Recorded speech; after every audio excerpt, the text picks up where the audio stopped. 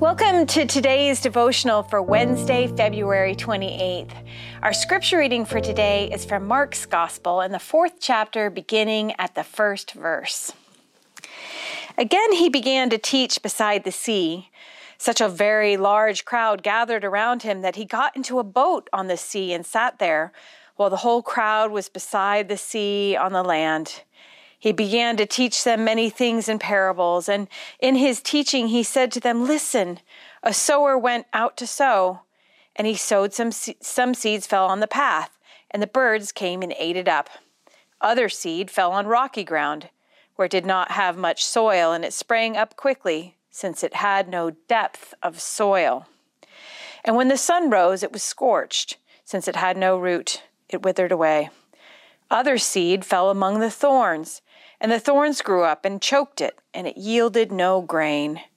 Other seed fell into good soil and brought forth grain, growing up and increasing and yielding 30 and 60 and 100-fold. And he said, 'Let anyone with ears hear, listen.' When he was alone, those who were around him along with the 12 asked him about the parables. And he said to them, 'To you has been given the secret of the kingdom of God, but for those outside everything comes in parables, in order that they may indeed look but not perceive, and may indeed listen but not understand, so that they may not turn again and be forgiven.' And he said to them, 'Do you not understand this parable? How will you understand all the parables? The sower sows the word. These are the ones on the path where the word is sown. When they hear, Satan immediately comes and takes away the word that is sown in them. And these are the ones sown on rocky ground. When they hear the word, they immediately receive it with joy, but they have no root and endure only for a while. Then when in trouble or persecution arises on account of the word, immediately they fall away. And others are those sown among the thorns. These are the ones who hear the word, but the cares of the world, the lure of wealth, and the desires for other things come in and choke the word, and it yields nothing. And these are the ones sown on the good soil. They hear the word, and they accept it, and they bear fruit, 30 and 60 and 100-fold. This is the word of the Lord. Thanks be to God. Let us pray. Gracious God, may the word just read point to the word to come, and may it all work together to point to the word made flesh, your Son, our Lord Jesus. Amen. Listen, Jesus tells the crowd. Let anyone with ears listen. It would seem that our listening and then responding in faith to the word of God we hear, the whisper of the Spirit, this is the very essence of us being good soil, soil which produces great fruit. The parable speaks of the power of the word of God and the importance of the receptivity of the hearer. Listen, Jesus says. But listening is so hard. As a natural-born extrovert and a chatty child, I have had to learn how to hold my tongue, how to make space for the words of others, and how to prioritize silence in order to better hear. For many years, I had this quote on my desk from author Stephen Covey. The biggest communication problem is we do not listen to understand, we listen to reply.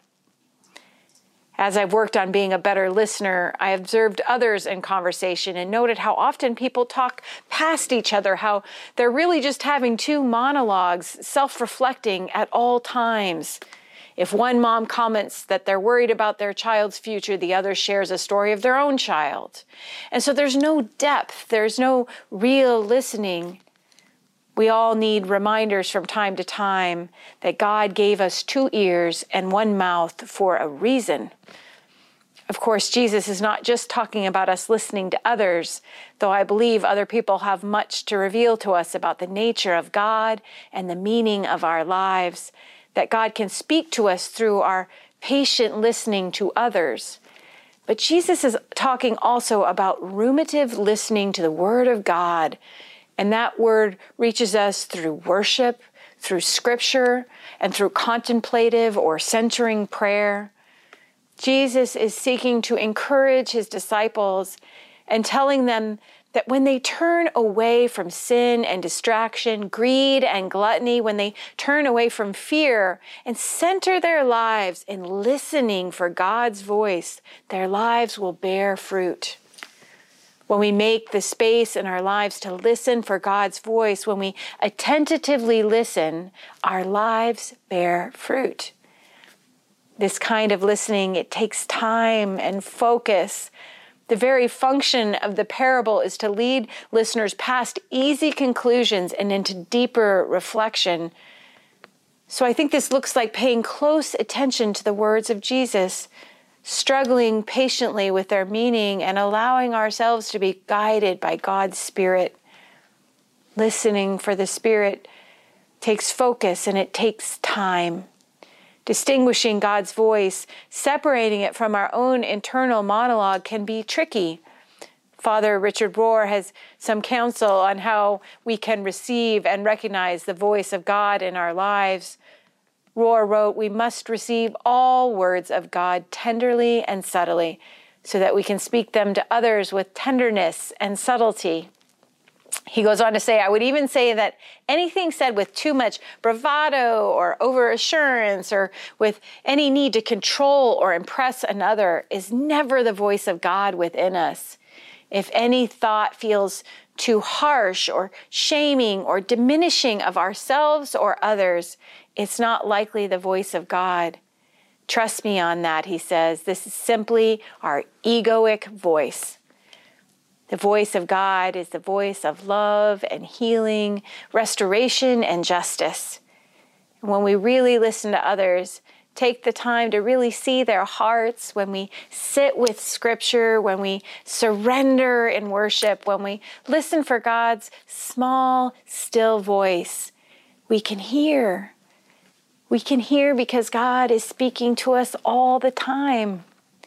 Listen, Jesus tells the crowd. Let anyone with ears listen.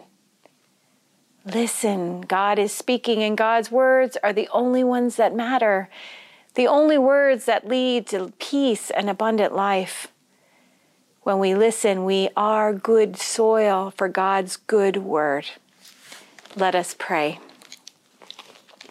Gracious and loving God, thank you for your patience with us. We know that we are all kinds of different soil on different days. Help us to create margin and quiet ourselves to hear your voice. Help us to really hear you and to welcome what we hear and to respond in the ways you would have us respond, bearing fruit in your beautiful and broken world. Amen.